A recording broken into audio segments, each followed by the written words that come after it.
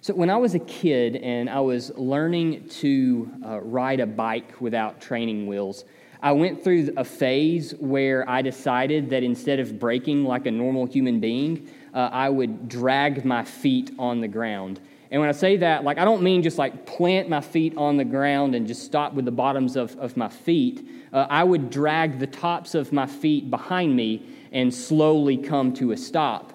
And so my dad saw me doing this, and he warned me that it was a bad idea. But like most children, I thought that I was the smartest person in the room, and so I decided my way was better. My way was more fun, and I was going to keep doing things my way. Well, where I grew up, we did not have a paved driveway. It was all rocks and dirt. And so our driveway was this nice little hill, and I loved to ride down it because I could ride down it and just swoop back up and go up a hill on the other side. And so I'm outside one day, I'm doing that, I'm riding down my little hill and dragging my feet behind me to stop, which was a lot of fun until it wasn't, because as it turns out, if you do that with shoes on, it's one thing. If you do it barefoot, it's totally different. I'll spare you most of the details, but I can confirm that toenails do grow back after they've been ripped off. I was a fool.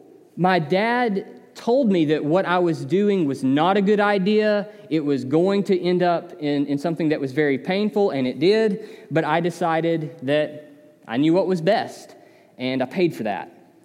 It's like Michael mentioned last week, as we get into Psalm 14, it's important to remember that unless there is a note referencing a specific situation, the Psalms are meant to apply in a variety of circumstances. However, when we read through them, it becomes very obvious that they weren't organized all willy-nilly. They are organized in a way that provides structure and flow. So we need to see that Psalm 14 is going right along with the flow of the last several Psalms. So going back even as far as Psalm 9, we've seen dread rising because of the spread of wickedness. In Psalm 11, David is confronted by a panicked counselor about the plans and the schemes of the wicked. But at that point, he's still portrayed and writes as one who is pretty calm about evildoers. But then Psalm 12 strikes a different tone. There, David comes across as more desperate because of what the wicked are doing. Then in Psalm 13, David laments rising wickedness, and he pleads with the Lord for it to end. So thematically, what we've seen is sorrow rising as a result of increased evil around David. But even as sorrow has risen, these Psalms also contain elements of confidence in God, that He alone is able to deliver the righteous from the wicked. David has repeatedly expressed confidence in the Lord to deliver and save. And so these things come together in Psalm 14 as David explains that the person who tries to live free from God is a fool, but that the righteous receive refuge under the rule of God's King. So if you will, look with me at Psalm 14. It says this: To the choir master of David, the fool says in his heart, there is no God. They are corrupt. They do abominable deeds. There is none who does good. The Lord looks down from heaven on the children of man to see if there are any who understand, who seek after God. They've all turned aside. Together they have become corrupt. There is none who does good, not even one. Have they no knowledge at all the evildoers who eat up my people as they eat bread and do not call upon the Lord? There they are in great terror, for God is with the generation of the righteous. You would shame the plans of the poor, but the Lord is his refuge. Oh, that salvation for Israel would come out of Zion. When the Lord restores the fortunes of his people, let Jacob rejoice. Let Israel be glad. Go with me to the Lord in prayer. Father, we thank you for your word. Lord, we thank you for how your word works to instruct and shape our lives in such a way that brings glory to you. How you call to us from your word that we might know you and worship you alone. So, Father, work through your word this morning to accomplish the purposes that you've set forth from eternity past. And pray, God, that you would be glorified in our time. It's in the name of the Lord Jesus, I pray. Amen.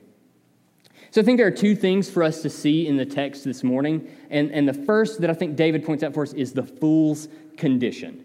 So it's important that we understand what David means when he credits the fool with saying, there is no God. See, when we read that, I think we might immediately assume that he's talking about the classic intellectual atheist who just outright denies the existence of any God. Like maybe a Friedrich Nietzsche or a Richard Dawkins. Maybe that's where our minds want to go. But that's not, I think, what David is talking about. He's not talking about theoretical atheism. It's more of a practical atheism. See, the fool here is someone who lives their life without any concern for God's authority or his standards. Those who have no bearing on how the fool, those things have no bearing on how the fool lives their life. They just don't care about those things. They're completely unconcerned with God. And so in David's case, the fool may belong to Israel, to God's covenant people, and yet they reject the covenant. They choose instead to live by their own standards. So basically, the fool is someone who refuses to acknowledge God through trustful obedience. And I think we see this back in Psalm 10. I think David showed it to us there, where in verse 4, he credits the wicked person as saying the same thing as the fool. There is no God. He then describes the wicked person as being a liar, murdering the innocent, seizing the poor, crushing the helpless. But coming to the end of his description of the wicked person back in Psalm 10, he says that they think to themselves, God has forgotten. He has hidden his face. He will never see it. So the phrase, there is no God, is used as an expression of their belief that God simply won't do anything to mankind. And if that's true, what it means is that I get to determine what is right and wrong. I am my own moral authority. Well, this is how the fool of Psalm 14 thinks and lives. The fool just does whatever they want, regardless of what God has to say. But that's a problem because, as David tells us, the fool is corrupt. And again, I think we hear corrupt, and I think our minds might go to the corporate executive who embezzles company funds in order to buy themselves a new jet ski, or a politician who takes a bribe in order to secure a vote in a certain way. And those are corrupt deeds for sure, but they are symptoms of a bigger problem. They are the result of a corrupt nature. It's not just that people are corrupted by things outside of them, like power or money, and that causes them to do corrupt deeds. No, we all do corrupt deeds because our whole nature has been corrupted by sin. The corruption of the human condition produces corrupt deeds from every person. And it's the corrupt nature that David is pointing to. Because humanity has been corrupted by sin, the fool does abominable deeds. Because humanity has been corrupted by sin, no one does good. Cornelius Plantinga Jr. Defines corruption like this. He says, it's not so much a particular sin as the multiplying power of all sin to spoil a good creation and to breach its defenses against invaders. Corruption is spiritual AIDS, the mysterious, systemic, infectious, and progressive attack on our spiritual immune system that eventually breaks it down and opens the way for hordes of opportunistic sins. This corruption produces the denial of God's authority and the refusal to live by his laws. But David shows us in verses 2 and 3 just how foolish this is. We're told that God is examining humanity from heaven. David used this same imagery back in Psalm 11. There, heaven is depicted as the throne room of God. He rules over all creation from heaven, and nothing escapes his gaze. There is nothing that exists outside of his rule and reign. And so here in verse 2, God is depicted as looking to see what is in man. Specifically, he is looking to see if there are any who understand. Well, this concept of understanding is defined for us by the next line as any who seek after God. So the question that is being asked is, are there any who are wise? Now, we read in Proverbs 1:7 that the fear of the Lord is the beginning of knowledge. Fools despise wisdom and instruction. Well, David has told us back in Psalm 1:2 that the righteous delight in and meditate on God's law. They desire his word. They long to bring their lives under it and be governed by it. Why? Because they fear the Lord. This fear is their reverent awe of him. It's a tremendous respect for him that recognizes him as the sovereign king who is ruling over his creation. And this leads to worship of him, which is to live according to his law. But what Psalm 14 teaches is that this isn't true of the fool. The fool turns away from God and away from his law. They reject it. And so the Lord's assessment of humanity is that all have turned aside. No one understands. No one seeks after God. And like in verse 1, we see in verse 3 that this is a product of man's corruption. Because mankind has been corrupted by sin, no one does good, not even one. No one desires to live according to the law of God. No one fears him and worships him. No one. You see, the psalm is getting at what lies in every human heart. Corruption abounds because of Adam's sin all the way back in Eden. There, the serpent convinced our first parents that God didn't want them to eat the fruit of the tree of the knowledge of good and evil because it would make them like him. Deciding that the fruit would make them wise, they took and they ate. They determined that they could exercise dominion over creation just fine without him. They thought they would become wise, but instead they played the fool. Their sin introduced corruption into God's good creation. And what happened down the line as a result? Well, their oldest son, Cain, murdered his younger brother in a fit of jealousy, despite God's warning to him that sin was knocking at the door and would rule over him if he was not wise in dealing with it. Then down Cain's line, you have Lamech, who we learn took multiple wives for himself, and then he bragged to them about murdering other men, and he claimed for himself greater protection than even Cain was given. He was a fool. That's just Genesis 3 and 4. Several thousand years removed from Adam's sin in the garden, we read in Genesis 6, verse 5, that the Lord looked down and saw that man's heart was only ever bent towards evil. In Genesis 6, 11 and 12, we are told that the earth was corrupt and filled with violence, that humanity was filled to the brim with corruption. David is echoing this in Psalm 14 when he writes about the fool being corrupt. In Noah's day, the Lord looked down and all he saw was corruption. In David's day, the Lord looked down and saw the foolishness of humanity because humanity was corrupt. Paul picks up on this in Romans chapters 1 through 3. In Romans 1, he describes the Gentile as claiming to be wise, but really being fools by turning away from God, turning aside to worship creation instead of the Creator. In Romans 2, he shows that the Jews are no better. They claim to be teachers of the fools because they had the law, but then they showed themselves to be fools because they didn't do the law. And this culminates in Romans 3, 10 through 12, where Paul quotes from Psalm 14 saying, "None is righteous, no, not one. No one understands. No one seeks for God. All have turned aside. Together they have become worthless. No one does good, not even one."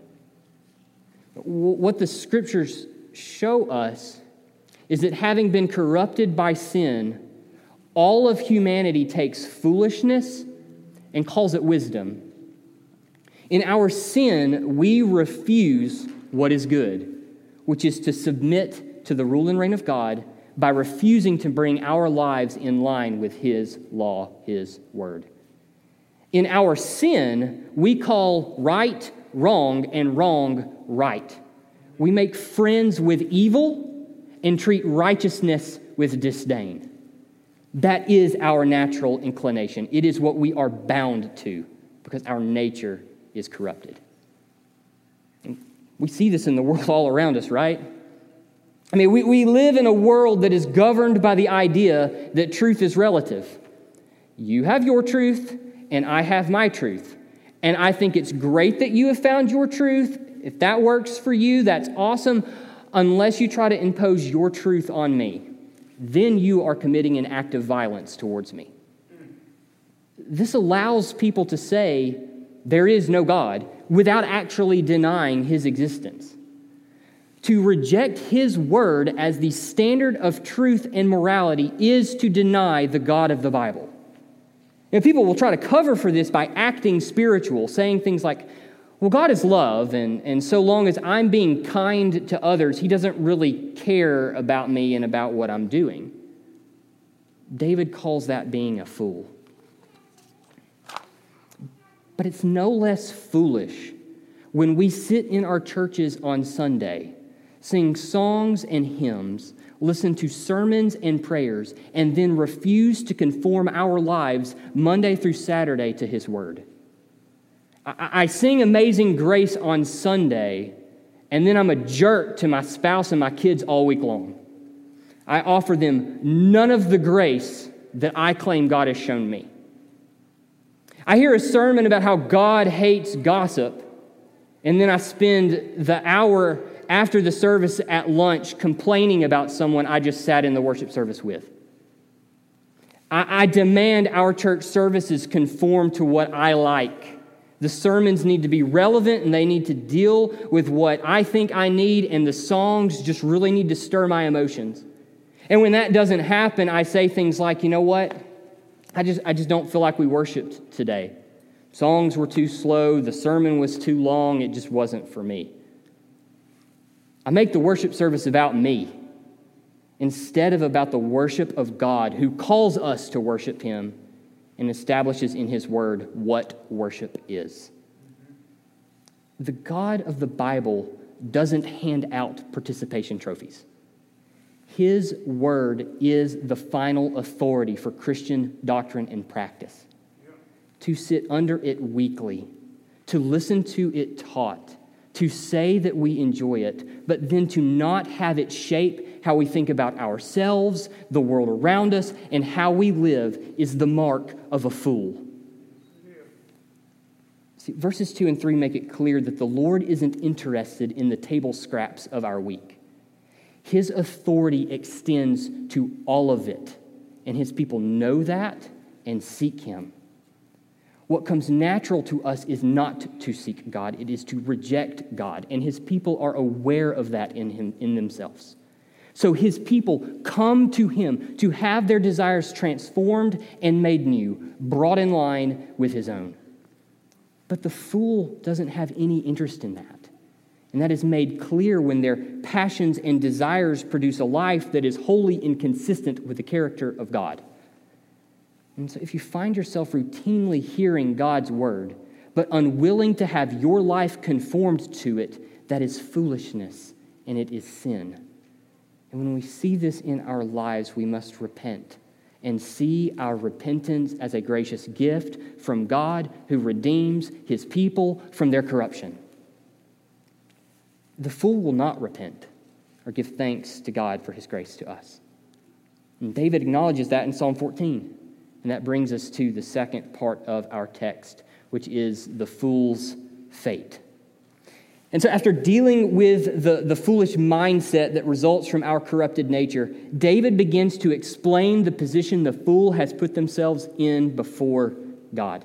And so, deceived into thinking that they are free from God, the fool embraces their evil desires. They are evildoers, according to David in verse 4. See, the fool does not understand their covenantal obligations to the Lord. They lack spiritual knowledge, so they refuse to call on the Lord. They do not pray for wisdom or for insight into his law. They do not seek to understand his ways or try to live by his holy and just standards. And so what they love is evil, and all that they do is evil. David is depicting a society where the overwhelming majority of people feel no need to cry out to God for anything. This results in evil being championed. Right is called wrong, and wrong is called right. Those who embrace what is acceptable to the fool, they're warmly received. But those who reject what is evil are pushed to the side and marginalized. In their foolishness, the evildoer devour the righteous. They bring ruin on them. They turn their wrath towards those who are righteous. They aim to destroy those who seek what is good. And at the same time, we see in verse 6 that the poor are not helped. They're driven further into poverty. They're a means to an end. They can be taken from because they can't defend themselves. See, when the fool sees that they are in need, they meet their need by any means necessary. Rather than calling upon the Lord, crying out to the Lord in humble submission to Him and understanding that they are in desperate need of Him, they take and they cheat and they murder whatever they feel is in their best interest because they have no concept of righteousness or that they will have to answer for their evil. They live for the moment, unconcerned about what comes next. And so they bring ruin on people and society, but don't care. Their guiding light is preserving their own happiness and their own self-interests at the expense of all others. The law of God established for Israel what a just society would look like. Under the law of God, Israel was meant to flourish and be a light to the nations. They were to display what it was like to live under the rule and reign of God. But by rejecting His rule and reign, refusing to seek Him or call upon Him, the fool pushes the nation towards becoming a wasteland. Instead of all people flourishing as the justice and righteousness of God permeates the culture, lawlessness was the rule of the day. So the poor and the outnumbered, they're crushed all day long. Rather than Israel being a picture of flourishing, David is looking on a society who has no idea where to even begin when it comes to doing good. And in later years, God would speak through the prophets to describe Israel's continued descent into immorality and wickedness. So we read through Psalm 14. You may have Amos and Micah and the minor prophets just echoing in your head. I want to point you to Jeremiah 4:22, where the Lord says of His people, "For my people are foolish. They know me not. They are stupid children. They have no understanding. They are wise in doing evil, but how to do good, they know not." The fool thinks they are wise, but are oblivious to the fact that they are governed by evil. All the while, the fool has no concept of the danger that they're in. David says in verse 5 that in their lack of knowledge and unwillingness to call on the Lord, they are in a place of great terror. They attack the righteous and oppress the poor, but the Lord is with both. He stands with the righteous and is a refuge for the poor. So the fool who has set himself against the righteous and the poor has actually set himself against God. But while the fool refuses to pray to God, David turns to Him in prayer. David prays for a salvation that he fully trusts the Lord to provide. And this is made clear when he says, "When the Lord restores the fortunes of His people." David knows this restoration will come. And he knows that it will come through the rule and reign of God's anointed king. And we know that because of David's reference to salvation coming from Zion. We read back in Psalm 2, verse 6, that the Lord's anointed king has been placed on Zion. In 2 verses 8 and 9, this king is given rule and authority over all the earth. And in 2 verse 12, having authority, he brings God's judgment against those who oppose God. We also read in Psalm 9:11 and 9:14 that the Lord sits enthroned in Zion, and that in the gates of Zion the righteous praise the Lord for saving them from the wicked. So Zion is being presented as the place where the Lord will dwell with his people, where his rule is established and all evildoers are dealt with. So while the fool thinks that they are free from God's rule, the righteous are desperate to receive refuge in his reign. And this is what prompts David's question in verses 4 and 5 about the fool not understanding that they are in great terror because they do not call on the Lord. The fool thinks they will not have to give an account for anything, but David knows that they will, and he prays for that day to come.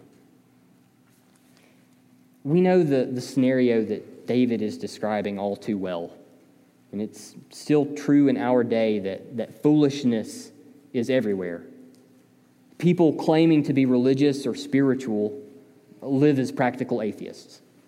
Believing God would never require them to live in a way that is contrary to what seems right to them, they are totally unaware that they will be accountable for their actions.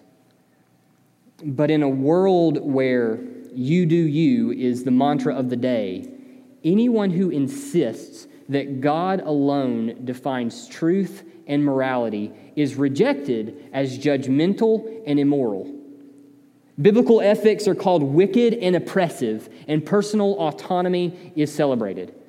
But what promises freedom and human flourishing ends in moral corruption and even violence. It turns out that when everyone gets to decide for themselves what is right, my truth always conflicts with someone else's truth. And this results in a culture that is constantly in turmoil. And yet, God's people have hope in the midst of the turmoil, because the day that David longed to see has come in the incarnation of God the Son. Through Christ, God has revealed to us a better way. He has made wisdom available to us in the person and work of Jesus Christ. Now, Paul tells us in 1 Corinthians 1:24 that Christ is the wisdom of God. And in verses 30 and 31, that he became to us wisdom from God so that we would boast in the Lord, those who repent of sins and turn to him in faith. Being the wisdom of God, Jesus lived in perfect submission to the will of the Father. His trustful obedience deserved blessing, but instead he received cursing in our place. He was devoured by the wrath of God for us as our sinless substitute. And so through his death and resurrection, foolish, corrupt humanity receives restoration. And in Colossians 2, verse 3, Paul tells us that in Christ are all the treasures of wisdom and knowledge. See, Adam sinned, and under him we all received corruption and foolishness. But under Christ, the new and better Adam, in his rule and reign, fools are made wise. We come to know and love the ways of God. We live by his ways through the Holy Spirit. The Spirit enables God's people to know his word, and through the Spirit, that word is applied to our lives as we grow in the trustful obedience of Christ. In Christ, those who were once fools are made new. We are declared righteous and receive the refuge that David longed to see. So for those who turn from sin and begin trusting in Christ, God has provided salvation from the terror that is still to come against all foolishness. God's people are spared from the wrath reserved for the fool. That he sought us when we were fools, that he broke through our willful ignorance, called us and saved us through his Son, should drive us to call on him day after day. Prayer should be a delight to God's people. Having been fools who refused to call on the Lord, that he called us and made us wise in Christ, should cause us to constantly pray for his help to not turn back to our sin. Recognizing that he has given us a whole new nature in Christ with new holy desires, we should be praising and thanking and confessing sin to him without ceasing. Seeking God in his word should be a joy to us, not a chore. Coming to his word so that we can know his will and see where our lives need to be conformed to it should be the launching point for our everyday.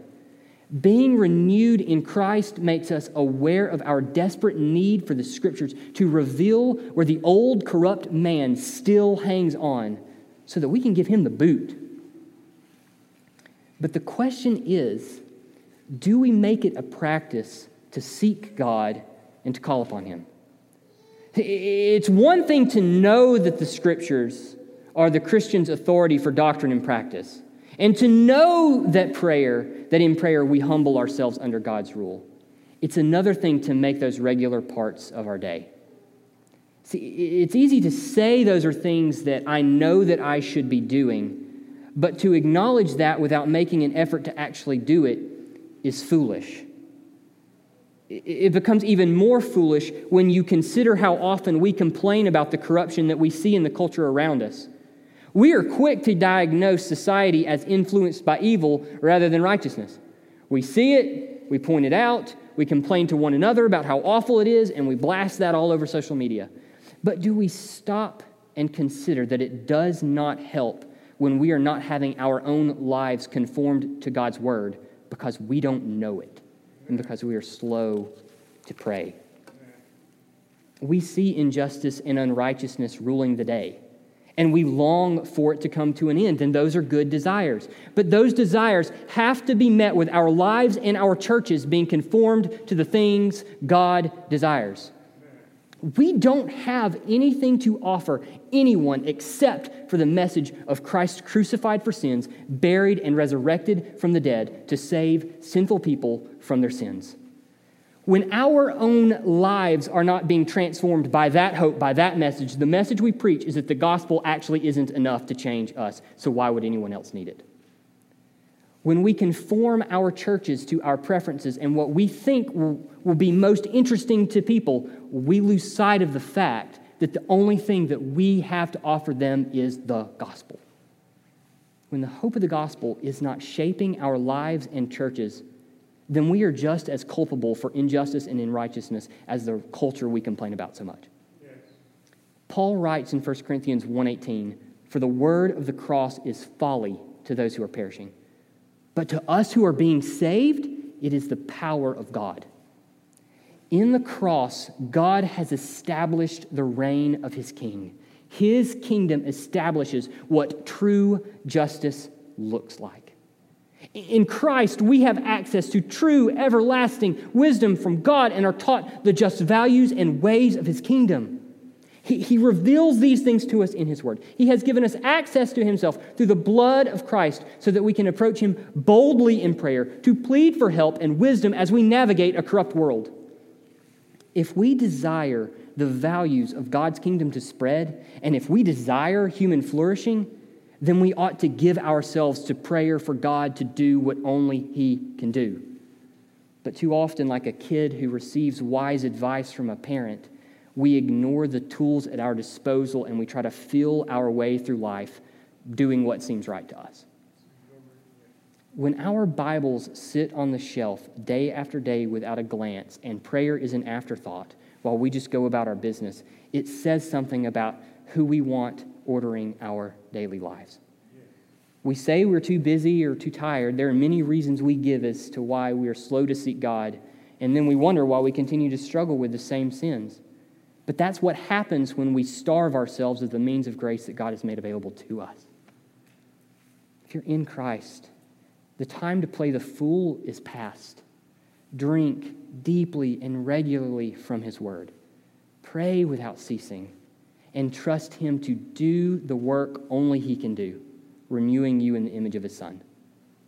And if you realize that you're not among those who will receive refuge in his rule, then turn to Christ and find real wisdom, the kind that leads to eternal life. Let's pray. Father, we thank you for the love that you've shown us in Christ. When we were foolish, corrupt, seeking evil, loving evil, you sought us. You took us for yourself. You called us and came. We thank you for your grace and your mercy to us in Christ. Lord, as recipients of that mercy and that grace, I pray that we would be devoted to your word and to prayer, the means of grace that you've given to shape us into the image of Christ, that we would live in a way that pleases you, that through your word and prayer you would teach us what justice looks like, that we would apply it to the world around us. And God, help us, as we're desperate for you. And pray this in the name of the Lord Jesus. Amen.